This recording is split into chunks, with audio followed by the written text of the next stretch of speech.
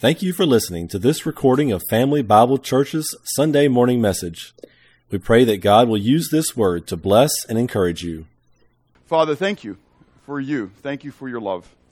I am so grateful for the promise of your return. Hallelujah.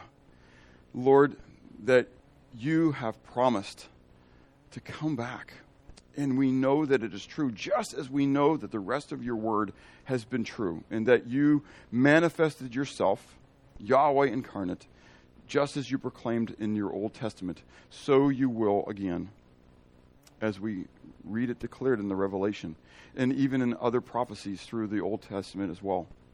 Lord, I pray that as we again look to your truth, recorded in the book of Proverbs, these principles, these precepts, these proverbs of wisdom, Lord, that we would not look past them, but Father, that we would embrace them, and those things that are not manifested in our lives or in our homes or in this church, Lord, that we would seek to repent, to change the way we think, and that we would seek your grace being manifested in our life, that we might become more and more conformed to the image of Christ, that you might receive greater and greater glory in and through our lives, our families, and this assembly. We ask this in Christ's name. Amen. All right, Proverbs. We've been considering it now since the beginning of last June.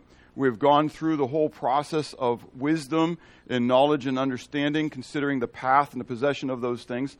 We have been looking at pearls now for a long time. As we come through. In the last 4 weeks, we have considered the topic of the righteous.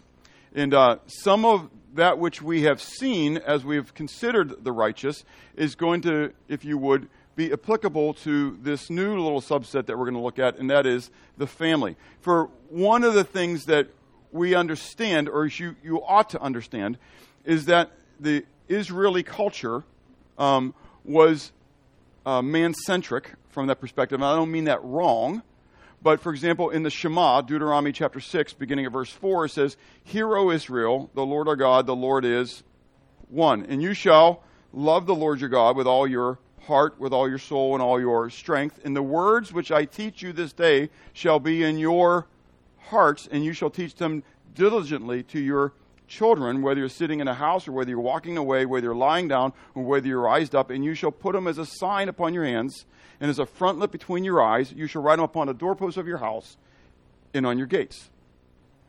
So here's my question to you. Who was Moses talking to? In the Shema, who was Moses talking to? Hear, O Israel. Yeah, so we say Israel, but David, who was it? The men. If you go up earlier, you understand that this is actually the men. Okay? There were 1.5, give or take, a few people, million people. Okay? And so the men were gathered together, and this was a challenge to men to have a true faith, a true love for the true God, and then to have His word hidden in their hearts so that they could turn around and instruct the children in what was hidden in their heart, and then live it out in their lives. The importance of the Word of God in the family, for me, cannot be overstated. I didn't come up with the name of this church. It was come up by a man who's passed on now, who was one of my mentors years ago. He was a independent, fundamental Baptist. And I'm not meaning that wrong. I was an independent Baptist pastor. Okay? But he was. I mean, I was only because I was saved through that ministry and stuff like that. But for me, I didn't want labels. But he was. And so if he was going to plant a church someplace, it was going to be a independent Baptist church. But I was meeting with him, and this church was starting to come about through Bible studies and stuff.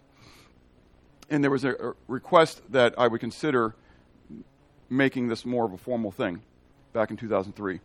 And so as we met together, he named it based upon what the desires that God has placed upon my heart and on those who wanted this body to continue being what it is. So we are family, Bible, church. And there's a reason for that. Because family is the core unit, institution, if you would. I hate that word, but you get what I'm saying. That he wants to work on in the world. It's not the church. But the church is important because we are the body of Christ. Not the body of Bob, not the body of David, not the body of Steve, not the body of whatever name you want to place in there, but we're the body of Christ. But God works through the family in order to bring the light into the darkness. Think about it. Back in the garden, God breathed the breath of life into Adam, placed him in the garden. Things were good. But then God said it was not good for man to be alone. So he brought every animal that he had created before Adam. And Adam found out that every single one of them had a what? A mate, a helpmeet, a companion. And so God, after he had Adam name and all, put Adam asleep and made Eve, made the woman from Adam, and the two were one, right? God, at that very moment, established the institution of marriage, of the family. First, it was marriage without kids. And God said, when he saw it, this is very good. If you have kids, you get it. So, I'm joking, okay? My kids are a blessing to me, okay? But in the command that he gave them was to be fruitful and multiply. So, God's first institution, if you would, other than putting man in the garden and telling him to work, okay, was that there was going to be marriage and there was going to be family. And we're told in the book of Malachi that God did it in order that he might have godly offspring. God has a purpose in the family. And so our motto at the church is building families on the Word of God. That's exactly right. Because there's a whole lot of things, self-helps out there in order to build your family upon. But as we talked way back in June, when we started this whole thing, and we talked about the multi-billion-dollar industry that it is throughout the world for self-help stuff, there's only one book that has absolute truth and will absolutely fix any issue that you have. And it's the Word of God. When I do marital counseling, I'm straight up front and tell people I'm not a counselor. I'm a discipler. I'm a teacher. I hate wiping runny noses. I'm just honest, okay? And so you just need, if you're going to come to me, you're just going to need to know this, okay? And when you come for marital counseling, I'm going to state right up front my core beliefs. But my primary core belief is that I don't believe in an innocent partner. I believe that everyone on the face of the earth is a sinner. So I don't care if it's 90-10. It's got to at least be. It makes sense? Every individual is a sinner and deals with selfishness. And they have to come to the point of saying, I am the problem in my marriage. I am the problem. Because everybody who comes in for marital counseling, the problem in the marriage is who? The other. Well, it is both of them. But when they come in, their view is, it's the other. Yeah, sorry, be careful what you say. It's going to be held against you later on. Not in the court of law, but in the court of your spouse. Okay, anyways. But the reality is that that's the way the world thinks. And again, as we talked about in Sunday school with Maslow's hierarchy of needs and how in Christ it's flipped fully 180 degrees, I've got to get to the point where I understand that it's not about me, but it's all because of me that there's problems. And when I finally get to that point, God's going to be able to do work. Now, the second thing in my beliefs is that nothing I say, this is straight up, and this is how I feel even when I preach. You say, why don't you preach less then? Anyways, nothing I say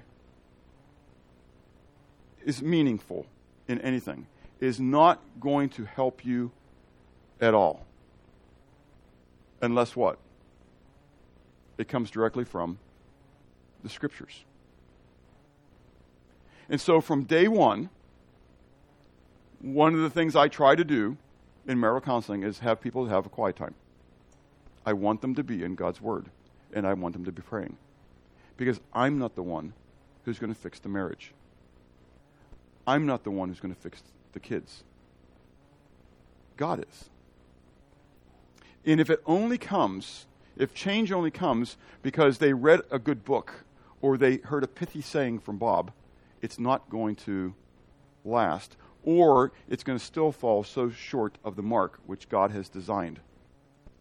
When God created Adam and he made Eve for Adam, he had a greater purpose in mind, which we read of in Ephesians chapter 5, and yes, we'll get to Proverbs in just a moment. But in Ephesians chapter 5, what is the greater purpose that Adam and Eve played? Ephesians chapter 5. Some of you know this. Come on. Ephesians 5, beginning in verse 22. Wives, submit unto your own husbands as unto the Lord. Okay? So, amen. We'll get to you in a moment, bucko. Okay? Husbands, love your wives, even as Christ also loved the church and gave himself for her, that he might wash her, that he might sanctify her with the washing of the water by the word. This right now, the women say amen. Okay? And he goes on talking about then how the man is supposed to nurture and cherish her, right? But then he goes on and he says, for this reason, a man shall leave his father and his mother and shall be cleaved to his wife, and the two shall be one flesh. Quoting Genesis chapter 2. But then Paul states, now this is a great mystery, but I speak concerning Christ in the church. Your marriage, if you're married, your marriage is supposed to be, by design, by created plan, the illustration that the world will see of Christ in the church.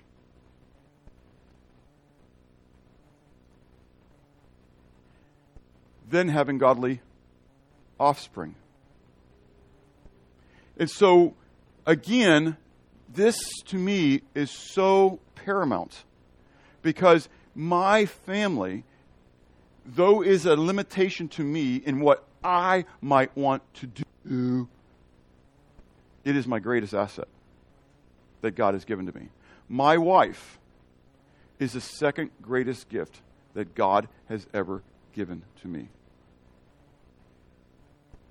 The first is himself. It's not even life. That comes down. But God gave himself to me in order that I might have fellowship with him. And then he gave me my helpmeet. And that's the third thing that I need to get to in my marriage. Realizing that God has given to me that gift. Now, with all that being stated, a lot of what I just stated actually is going to come from statements in Proverbs, as well as the rest of Scriptures. Now, as we look at these things, as we consider this, I want to begin with 4 general principles. 2, which we looked at over the last couple of weeks when we considered the righteous. Okay? First one comes from Proverbs 3, verse 33. Now, these 4 are going to be up on the screen, but the rest of them, they're not going to be on the screen, so you're going to have to get your Bibles ready, okay? And your fingers kind of loosen them up and get ready to go, okay? Because we're going to fly. Okay, Proverbs 3, verse 33. The curse of Yahweh is on the house of the wicked, but he blesses the home of the just, or again in the Hebrew, the righteous. He blesses the home of the righteous. So for a quick little kicks and giggles here, repetition is the key to learning. Who are the righteous? No, I can't say we are. You're becoming emphatic and you're assuming. Okay? Who are the righteous? Followers of God. Followers of, whether you're saying Yahweh, whether you're following Jesus, I get that, okay? Followers of God, okay? Ones who have been made and declared righteous because of what he has done for us. But in 2 Corinthians chapter 5, verse 21, when we read that we understand that he who knew no sin became sin. Whose sin? My sin. Okay? He became sin in order that we might become his righteousness. So God did this great exchange. He placed my unrighteousness, my sinfulness upon Jesus. Jesus was the lamb. Can you be my lamb? Can you be my... Yeah, okay. Well, she gets to be like a female Jesus, so this is a good thing, right? So, but Jesus became the Lamb of God, who what? Takes away the sin of the world. And in the Old Covenant, in the Old Testament, when you would have your sin sacrifice, you would bring it to the temple, to the tabernacle. You would place your hands upon it. You would confess your sins, and your sins would be transferred to that animal. And then it would be, yeah.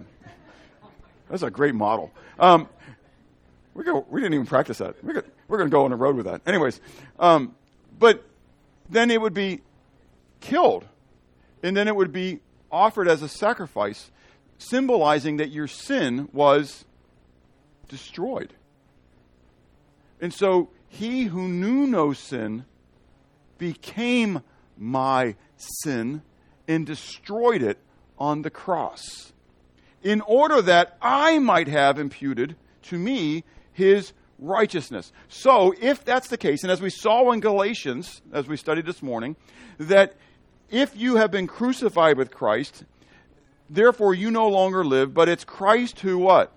Lives in you. And so therefore, as he says in John 15, that he who abides in him and his word abides in me, right? So if you abide in Christ and Christ's words abide in you, then you will bring forth, you will bear much fruit. For apart from him, you can do nothing. So if that is the case, if you are one of the righteous positionally, then practically speaking, then the work of sanctification is going to go on in your life, and you are becoming increasingly righteous according to the standards of God. So those who fit that category, God is going to bless. But when you are looking to your own self-centeredness, and doing the things your way, and participating in the acts and activities of the wicked, then what do you know? God is going to what? Curse you. I didn't say it. God said it. He curses the house of the wicked, but he blesses the house of the just, or the righteous. Proverbs 20, verse 7. The righteous man walks in his integrity. His children are blessed after him.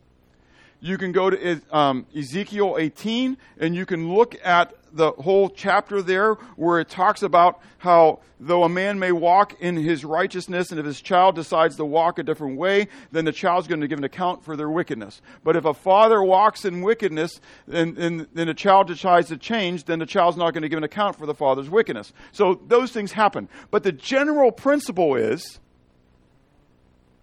that the children of a righteous man will be blessed after him. They'll walk, if you would, in his pattern because they had a good example. If your parents smoked, there is the greater potential for you to struggle with smoking. If your parents drank a lot, there's a greater struggle for you to potentially drink. If your parents got divorced and didn't care about the marital relationship, there's probably a greater chance for you to, and I can show you this statistically, to get divorced. Okay? It's natural. Okay? Why? God said so. Okay? So the righteous man walks in his integrity. His children are blessed after him. They're not going to have to deal with the guck later on of one who is walking in wickedness. Proverbs 15, verse 17. Better is a dinner of herbs where love is than a fatted calf with hatred. Bring it into our day. I mean, we're probably good with that. Better is a dinner of green beans and quinoa, or whatever that stuff is. Yeah, quinoa, yeah. Ugh. Better is a dinner of quinoa with green beans where love is than a juicy, fattened steak where there's hatred. I mean, you've been to dinners, right? I mean, it doesn't matter whether you had a salad. You know, salads are great if there's great time going on, great fellowship, you know. I mean, I got a piece of bread with some apple butter on it. Man, I'm content. Now, honestly, for me, you can make peanut butter and jelly, you know what, and I'm in hog heaven. I mean, I'd take that over the New York strip anyway. So, but I know I'm weird. Anyways, but the point is, you can have a basic meal, but if there's a lot of love and laughter going on, you walk away and you are filled. You're full. You're excited. This is great. Life is good. But you can go in and you can have a filet mignon or whatever porterhouse or whatever thing you want to put in there. The greatest thing with your Brussels sprouts and everything else, and you know, this is a fabulous meal that's going on, the asparagus, whatever. But everybody's fighting with each other and hating one another and calling each other's names, and you can't even finish your meal. And you walk away with indigestion. It goes back. Some of you understand that commercial from years ago. Anyways, and you walk away with this indigestion. Well, biblical principles here. It's better, if you would, to be poor. It's better to be poor in the eyes of the world and to be rich in God than to be rich in the eyes of the world and to be poor with God. Do you get it? Proverbs 17, verse 1, better is a dry morsel with quietness than a house full of feasting with strife. I would rather have peace and unity than great prosperity. I came to learn that a long time ago. Because from the perspective of the world, we want what the world has to offer.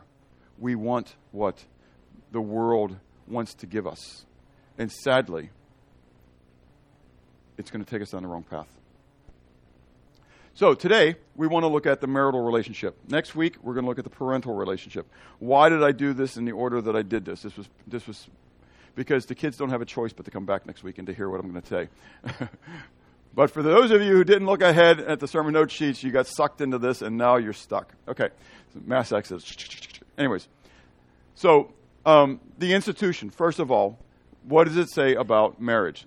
Proverbs 18, verse 22. This is where we're going to do let your fingers do the walking, okay? So hopefully, if you got your Bibles, turn with me to Proverbs 18, verse 22, okay? Or I say with me, but I get the cheat sheet, okay? And there are some, I think, verse sheets back there. So if you grabbed one of those cheat sheets, you can just look at this as well. Proverbs 18, verse 22. He who finds a wife finds a good thing. Stop. Okay, you thought about it long enough. Okay. Now, here's the question. Guys, he's talking to men. This is not LGBTQ, okay? I'm in trouble now because we're hate people. But here's the reality. He's not talking to a woman, okay? Okay? So, he's talking to a guy. Do you honestly believe that he who finds a wife finds a good thing? Amen. You say amen. But some guys might say, I'm not, it's still out for a vote, okay? So, amen. It's in my book. That's exactly the right answer. Regardless of what, and I can honestly tell you, okay, look, Marcia and I were not saved when we got married, okay? We were not the biblical role models. I'm not telling you we necessarily are at this moment, but hopefully we're a little bit better at that than we were when we first got married, okay?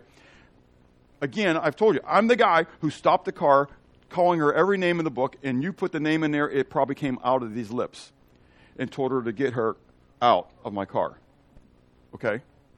I'm the guy who stopped the van and walked and got out of the van and just walked while there was cries going on to come back, okay? I know the other side of that track.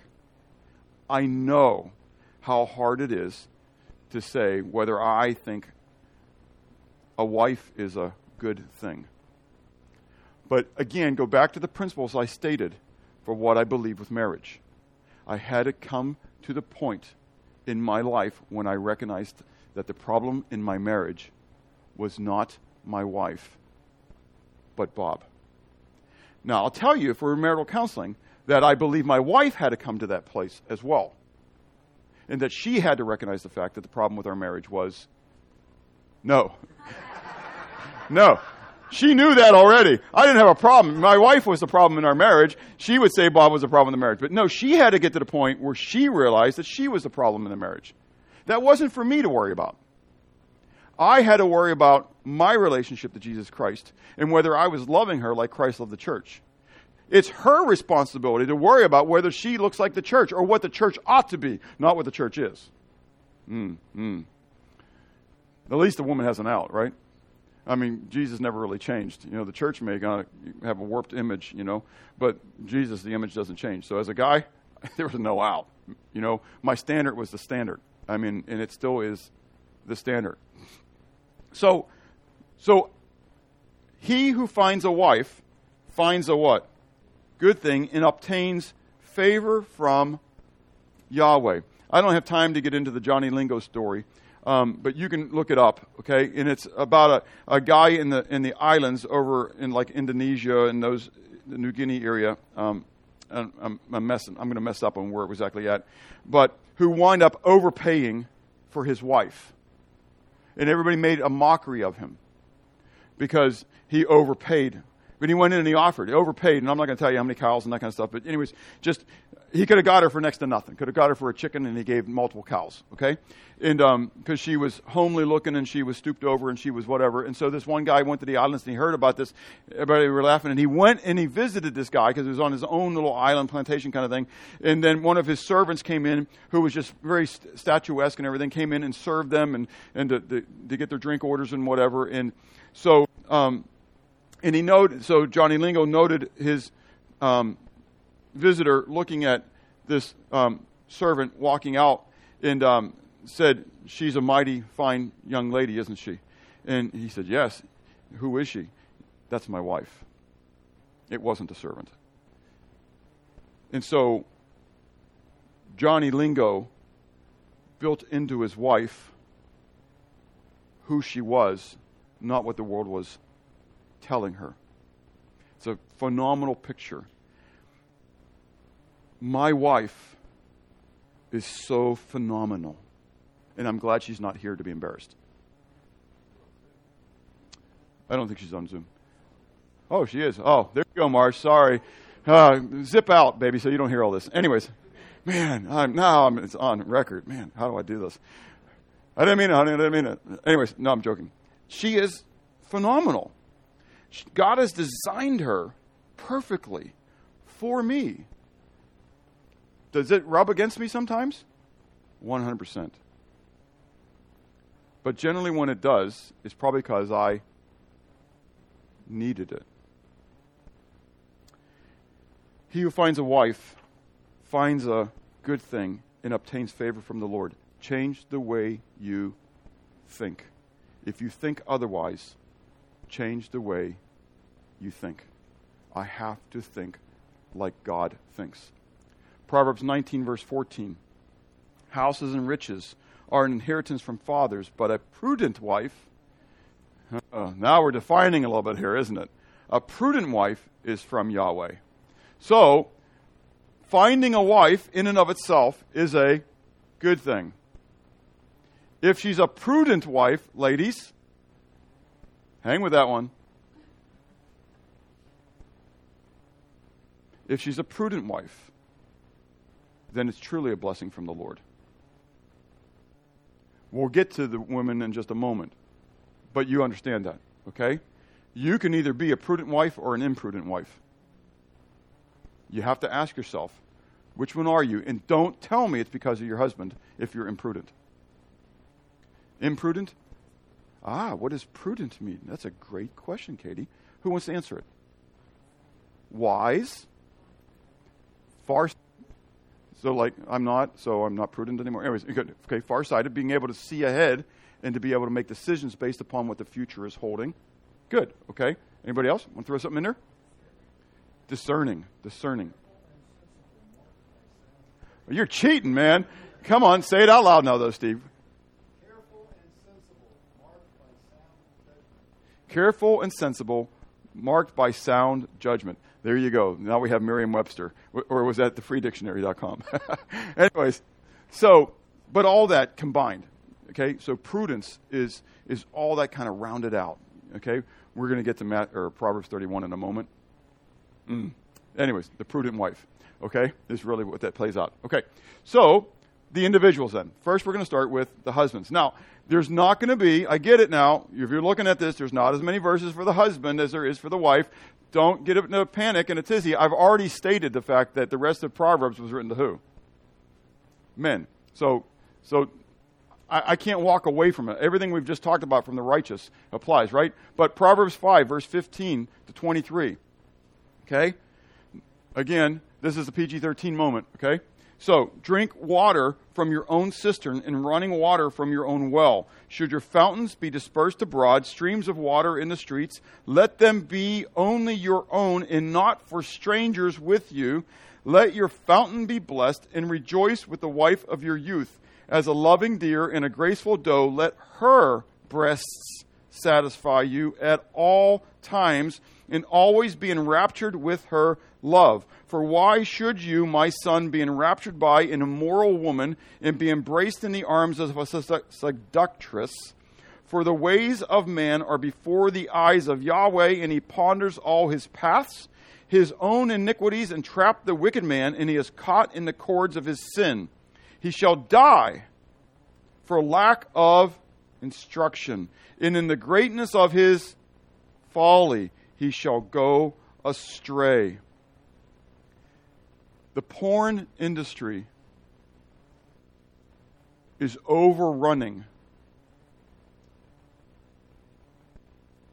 not even just men anymore, even women in our country and in our churches. Jesus said, men, if you lust after a woman in your heart, you've committed adultery.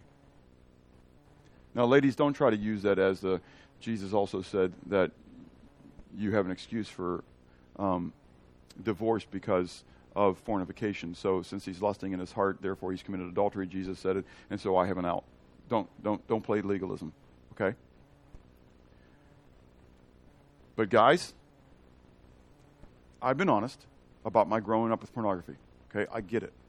And one of the things I had to realize is every time I went there, I was like, I really went to the temple of Asherah or the temple of Baal, into the fertility gods and goddesses, into the sex cults.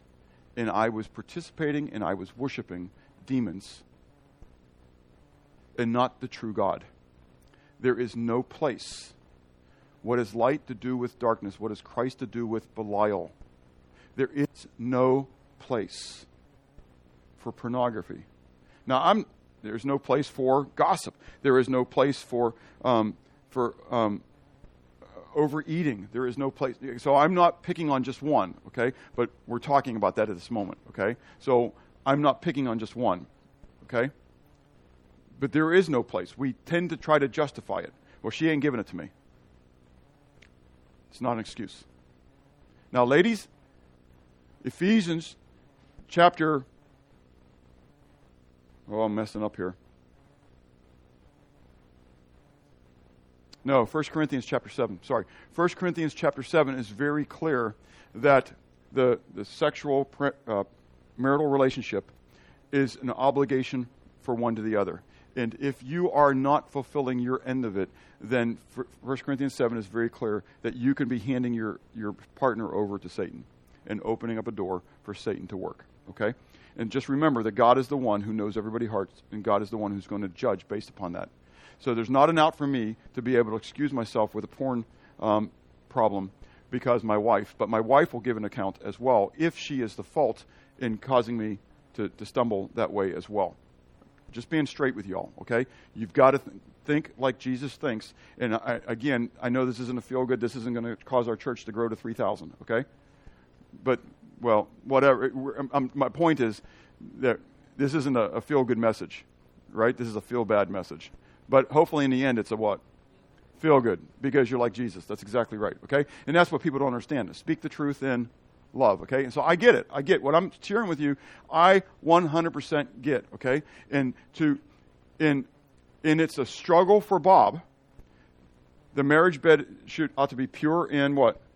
Undefiled. Book of Hebrews, right?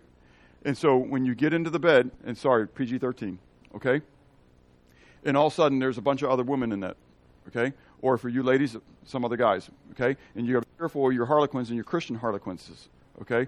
Like Jeanette Oak and you get fill in the blank books where all of a sudden you've got these perfect Mounties or perfect men who are the husband to have, okay? And your husband never matches up to him, and he never will match up to that perfect person in that book.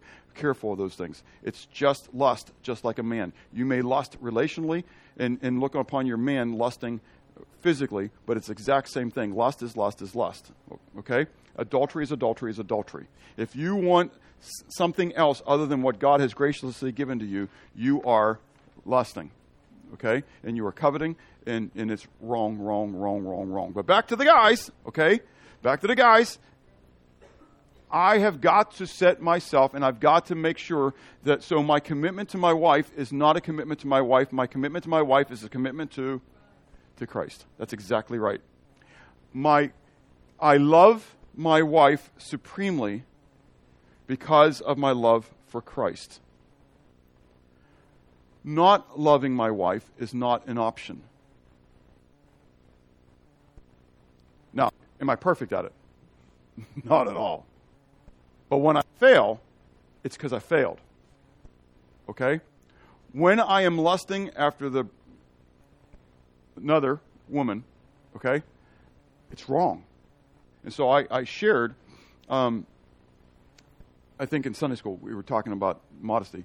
There have been women who have come into the church in years past who were dressed to kill.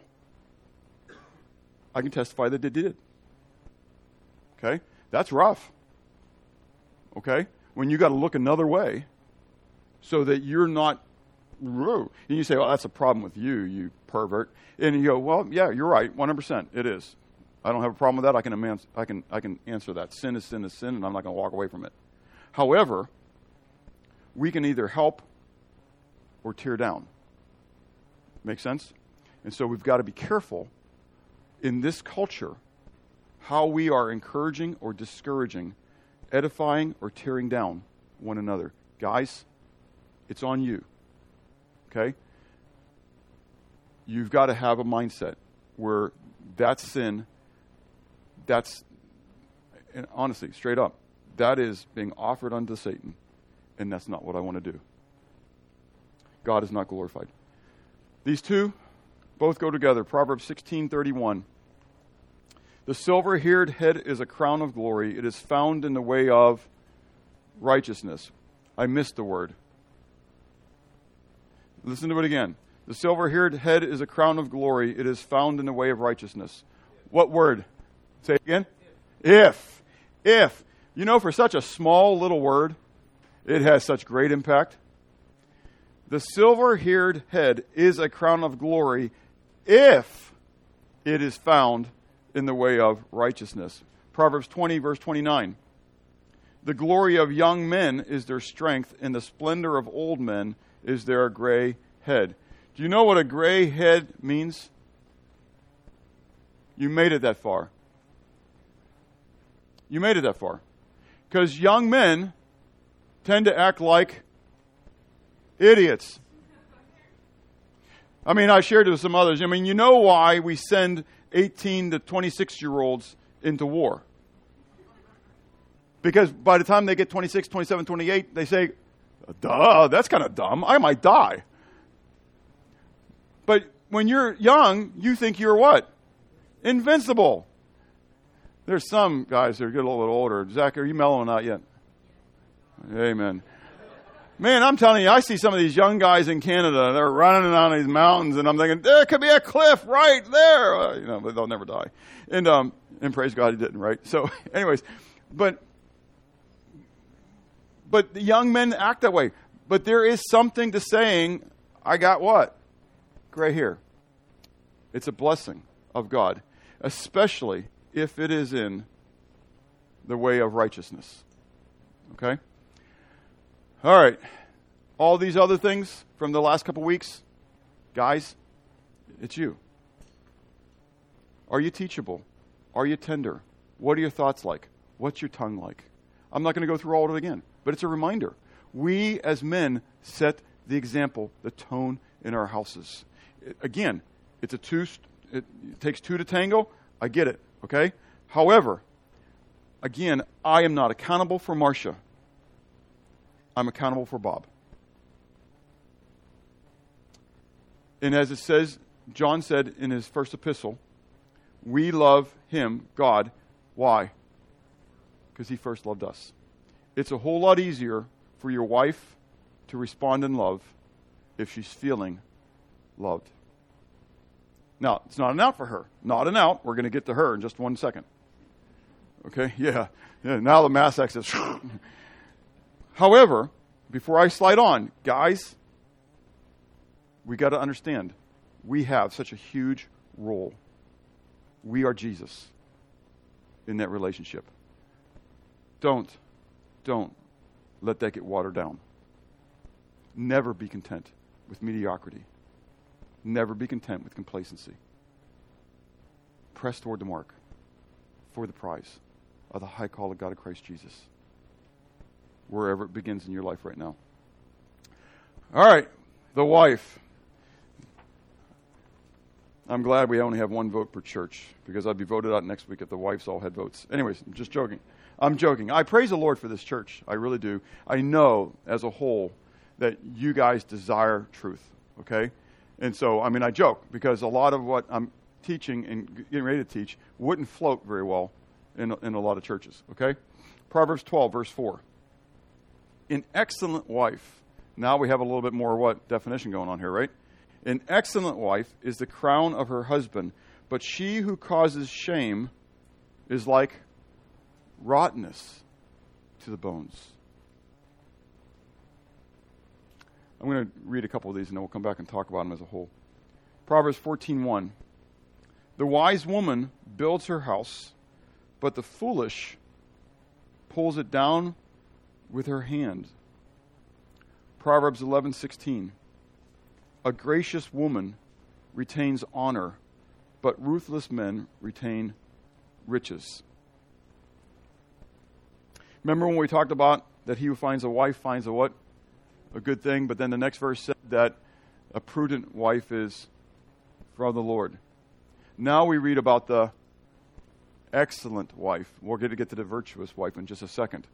But this excellent wife. And so, again, as I picked on the men, ladies, you have to ask yourself, where are you on the scale of excellence? Tell me right off the bat, ladies only. This is a ladies only dance, if you would, okay?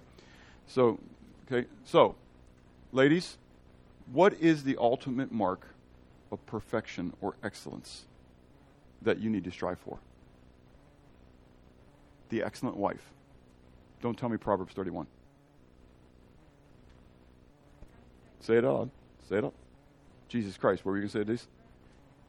Exactly right. God first. Jesus. It's still, even though you're not a guy, you're a woman, the reality is, it's still Jesus. Jesus is still the excellent one. When we read in Philippians chapter 4, be anxious for nothing, but in all things with prayer and supplication with thanksgiving, let your requests be known unto God, and the peace of God which passes all understanding shall keep your heart and mind in Christ Jesus. It goes on to say, then finally, brethren, whatsoever things are true, whatsoever things are honest, whatsoever things are just, whatsoever things are lovely, whatsoever things be of good report, if there be any virtue, if there be any praise, then think on these things. How do you define those 7 things that you're supposed to think upon?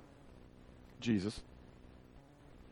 He is that which is pure and lovely and just and holy. And you get what I'm saying? Jesus is the excellent standard. And so you have to ask yourself, if the image was changed and all of a sudden you were Christ,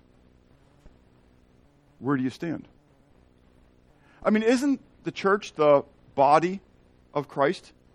Aren't we told in Ephesians chapter 4 as the body of Christ that we ought to be joining together into one man, into the head who is Christ? So, as we look at this, I got to ask myself, I'm putting on my feminine side and pretending I'm a woman right now, okay? Would I be the excellent wife?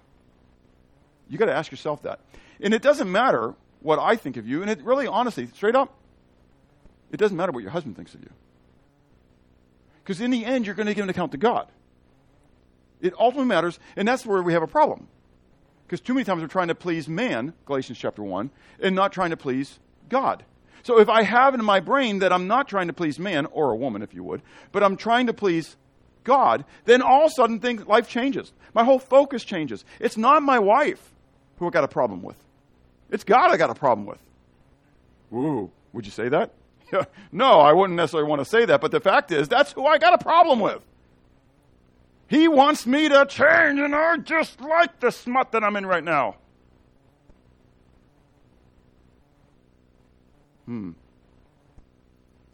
I praise God that my wife is a strong-willed woman. And I'm glad she's not here. Anyways, I praise the Lord that my wife is a strong-willed woman. But I'll guarantee you that I hate the fact that my wife is a strong-willed woman. Do you get it? It's almost sometimes the greatest virtue is the thing that you struggle with, okay, from whichever side you're on. But the excellent wife, that's got to be the goal woman that you want to look towards. So what does it then say with it, right? But she who causes shame is like rottenness. So now we want to make a definition based upon the verse. So now what is the excellent wife? Based upon the verse. Say again, what'd you say? Okay, good. She's life. Good. Okay, I like that because it's not rottenness to his bone. It's life to his bones. She's not bringing him what? Shame. She's not bringing him shame. Instead of being rottenness to the bones, she's then bringing life to the bones. Again, I don't have time to get into 1 Corinthians chapter 11 and all these other passages in the New Testament. We're in Proverbs, okay? But clearly you can go to 1 Corinthians 11. I'm quoting verses and I'm referring to verses. And you can go back to 1 Corinthians 11 and you can look at it about the hierarchy that God has created. That man is the head. He's under Christ, who's under the Father, right? So you got the Father, you got Christ, you got man. And then under man is the woman. It doesn't mean that you're lesser. It means you have a different role. And just in the military, okay, as a captain, I had underneath me lieutenants. Under them that were the sergeants, right? And so enlisted hated it, and I get it, okay? I had that enlisted mindset, and so I get it. But I come in as a butter bar, okay, which means to you non-military people, I was a what, guys? Second lieutenant. I was a second Louis, which means I knew how much? 0. But I thought I knew everything. And so instantly I was going to be assigned to an E7, maybe an E8, okay, depending on what my position was. In the E7, okay, so E7 means that he's enlisted 7th high. So he's gone from E1, 2, 3, 4, 5, 6, 7. He's been in the military for a long time. He does know, not everything, but he knows a whole lot. And the reason that he's here is to what? Help me learn. I got to figure that thing out, don't I? Okay? So, but the other side is, so even though he might have known more than me, who makes the decision? I did, as the butter bar, even though he knew more than me. And if I made a bad decision, what was his job? No, sir. To support me. He might talk to me, depending on what kind of person I was in the office. But when we got out with the troops, Ray, he better support me. He better support me. He better toe the line. That's called submission. That's hupotasso. Okay? Hupakuo is the child obeying. Okay? Hupotasso, we're told in Ephesians chapter 5 that a woman's role is to submit unto her husband. Okay? Is to be able to submit. Submission doesn't mean that you agree. If you agree with everything, it's not submission. Submission is when you don't agree and you still go along with it because that other individual is your head, your authority. That's exactly right. Okay? So, this woman is an excellent wife.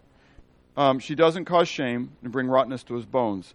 She builds her house, verse 14, verse 1 said again, right? Instead of pulling it down. So she's seeking to edify it.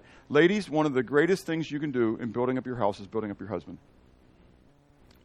Just being honest. Guys, the same thing goes. Okay? I mean, it's just toward the woman, but the same thing goes. Our kids. I mean, I don't know if you remember it. My mom and dad had a pretty good relationship.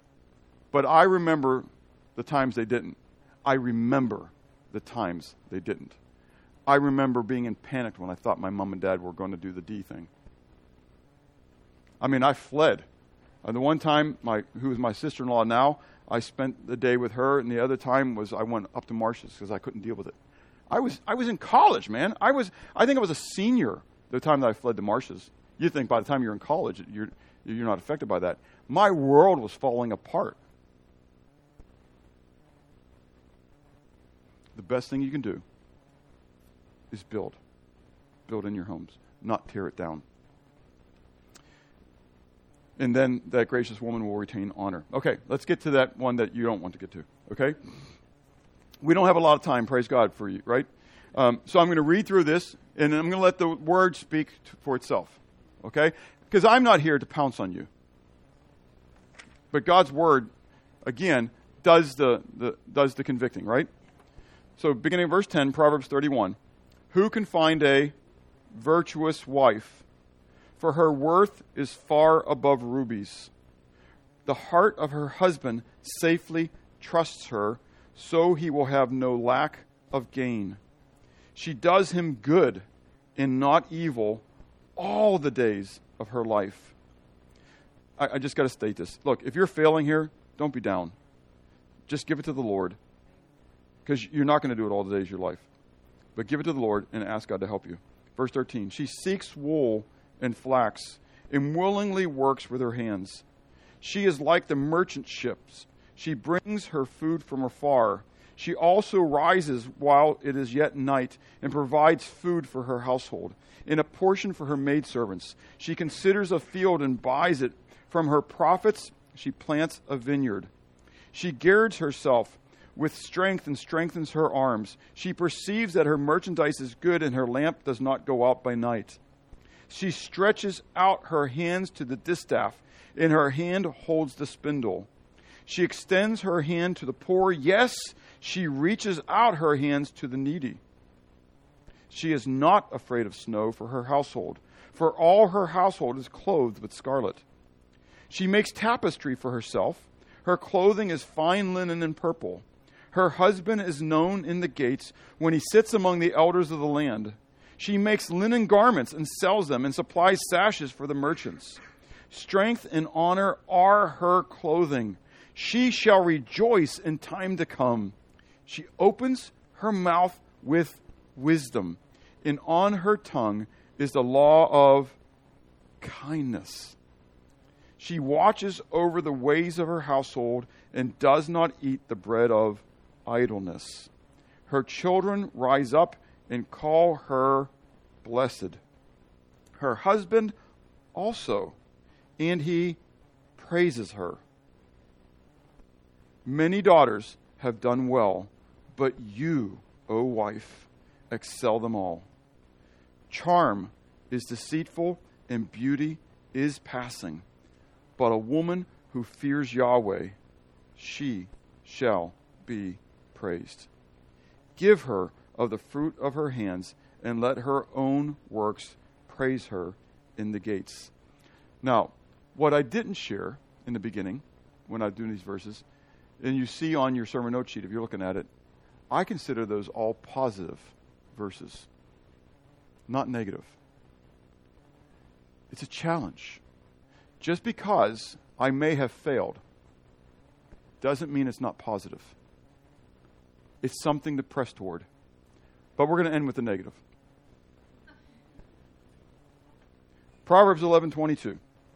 As a ring of gold in a swine's snout, so is a lovely woman who lacks discretion. Can I go back to the men and talk about the porn industry? Do you get it, guys? This is exactly what the porn industry is built upon. A beautiful woman who has no discretion. It's like a ring in a pig's snout. Just saying. Do you know what it says about us? Sorry, I'm getting off on the guys again. Because it's my struggle in the past, right? So I get that. I get it. I mean, battles still rage in the brain. Okay? So where's that? It's a pig's snout. I asked the Lord many years ago to help me find, nothing personal, ladies, help me find imperfections in women. Not that I want to be against you, but it's so easy as a guy to only look at the things you want to see. But I know every single woman, okay? If you were my wife, I'd rejoice in the Lord for you as my wife, but I'd also know that you were a sinner too. Make sense? And so it's easy. I look out and say, oh, I'm glad that's not my wife. Nothing personal, ladies, okay? But I've had to train myself to this point. I don't want you. I don't want you. I have the perfect woman. Sorry, guys, you only get the second perfect, okay? So I learned that in seminary from one of my best friends, John. I mean, I finally gave up. He had the perfect wife. I could never have the perfect wife because he had the perfect wife. Okay, I'm glad I had the second best. Anyways, so, but that's how you got to be. Sorry, guys. I'm sorry that the perfect wife was taken. You get the second best, but it's really good. And you ought to be able to say to me what? We can disagree on this one, Bob. You know, this is exactly right. So, okay. But women, this is your goal, is to be that, okay? Then these other ones, Proverbs 19:13, I'm reading all these together. They all say the same thing. But here's the deal. When God says something once, it's what? It's important. It's important. If he says it twice, it's really important. If he says it 3 times, he really wants you to understand this. I'm getting ready to read 5 verses, all in Proverbs, that say the exact same thing. Scattered. Do you think it's important? Do you think it was prevalent back then? Do you think potentially it's prevalent today? So I'm not picking on you women. I'm just telling you this is what God's word says. Okay? You know what it is. I don't even have to read these, but I'm going to read them. Proverbs 19, verse 13. A foolish son, we'll talk about this one next week. A foolish son is the ruin of his father, and the contentions of a wife are a continual dripping. Proverbs 21, verse 9. Better to dwell in the corner of a housetop than in a house shared with a contentious woman. Proverbs 21, verse 19. Better to dwell in the wilderness. The corner of the housetop wasn't good enough. I got to get out in the wilderness. Than with a contentious and angry woman. Proverbs 25, verse 24. It is better to dwell in a corner of a housetop than in a house shared with a contentious woman. Proverbs 27, verse 15 and 16. A continual dripping on a very rainy day and a contentious woman are alike. Whoever restrains her restrains the wind and grasps oil with his right hand. I'm not quite sure why it said right hand, not left hand, but there's something probably to do that too. I just put hand. Did you ever try to catch the oil? I mean, in the end, it's like all over you, and it's like, you know, oil, water and oil don't mix, and so you're trying to, and all the water's doing is what? Spreading it around, and you got to get some soapy water and that kind of stuff and try to just, do you get what God is saying? Don't be the nasal drip of your family. Do you know what happens with a nasal drip? It turns into a sore throat. Do you know what happens with a sore throat? It turns into an infection and gives you fever. Sinusitis is not a fun thing. Don't be the nasal drip. I mean, if I had to bring it up into art and paraphrase it, that's it. Don't be that nasal drip in your family. Now, I get it. Guys, it's hard living with that imperfect wife. Ladies, it's rough living with that imperfect guy. But I promise you, it's a gift from God, whether you know it or not. and you're never going to find the perfect model that you think you are. So change yourself to become the perfect model, that you can stand before Christ doing what he has called you to do. So in the end, if a reality check was performed on your house, how would you fare? What's a reality check? A reality check is going in and finding out what you're really like. We tend to deceive ourselves. We had a reality check 1.5 years ago with the church, and it was good to find out things that we may not necessarily be doing good at, that we thought we were doing okay at. Some things we kind of knew we weren't doing so good at, and it just kind of confirmed it. And so it may happen in your house. You know there's some struggles. So if you know there's struggles and things that you're not doing so good at, what should you do? Work on them. Change the way you think. That's exactly right. In what areas, then, do you specifically, not what areas specifically, but you specifically, not your husband, not your wife, what areas do you specifically need to change? Okay? I want you to think about it. Okay? And I want you to write those down. Okay? Because it's not, again, for your spouse. You can hide it. Tuck it into your Bible. Don't let them see it. Anyways, but acknowledge it. I met with a couple once, and the lady gave me a list of things that she needed to work on. She didn't want her husband to see it first. I get that, because she felt like it may be used against her, and said, can you pray for me in these things? Because I recognize these are my problems. They don't go to this church, okay? But it was pretty cool. I kept it in my wallet, and every time I opened my wallet, I saw it, I remembered to pray. And so I prayed for that. And I can tell you that she's doing so much better at it. Years later, I still meet with them here and there, and she's doing so much better at it, okay? And there were some major problems, not just with her, but really with her husband as well. If you are married, if you were to change roles, what would you want to change in you? So, all of a sudden, you become, ladies, you become the husband. If you were the husband, how would you be acting? What do you need to change? Guys, what would you change? If you're looking back at you. Does it make sense? If you're looking back at you, being that spouse, what would you change? And so one thing I've told this single guys, as they're praying about and looking for a spouse, become the man you want your daughter to marry. Become the man you want your daughter to marry. Ladies, become the woman you want your husband. Woo! Well, Jacob had 2 wives. So anyways, become the woman that you want your son to marry. Would you want your son or your daughter being stuck with you? If the answer is no, then you know you need to what? Change. Because, again, what we talked about before, about the righteous man walking in his integrity and his children are blessed after him, your children probably will gravitate and find someone like you. And that could be a scary thing. It is funny. Hunter walked out, so I don't know where he's at now. But it's fun to look at my son-in-laws and to see me in them. Not exact models, clearly, but there's things of Hunter that clearly Gabrielle was gravitated to because they reminded her a little bit of probably of me. And Hunter and Sam almost seem to be polar opposites sometimes, but they're both part of my personality, part of my nature. So, think that through. Is there then a need to change the way you think and therefore change the way you act? Let's pray. Father, again, we are grateful to you that you love us with an everlasting love and that you have shared in your word your truth for us to learn from, not to beat us up, but to cause us to have a standard to which we can look to, where you are conforming us. God, I pray as a man, as a guy, that you would help me to love Marcia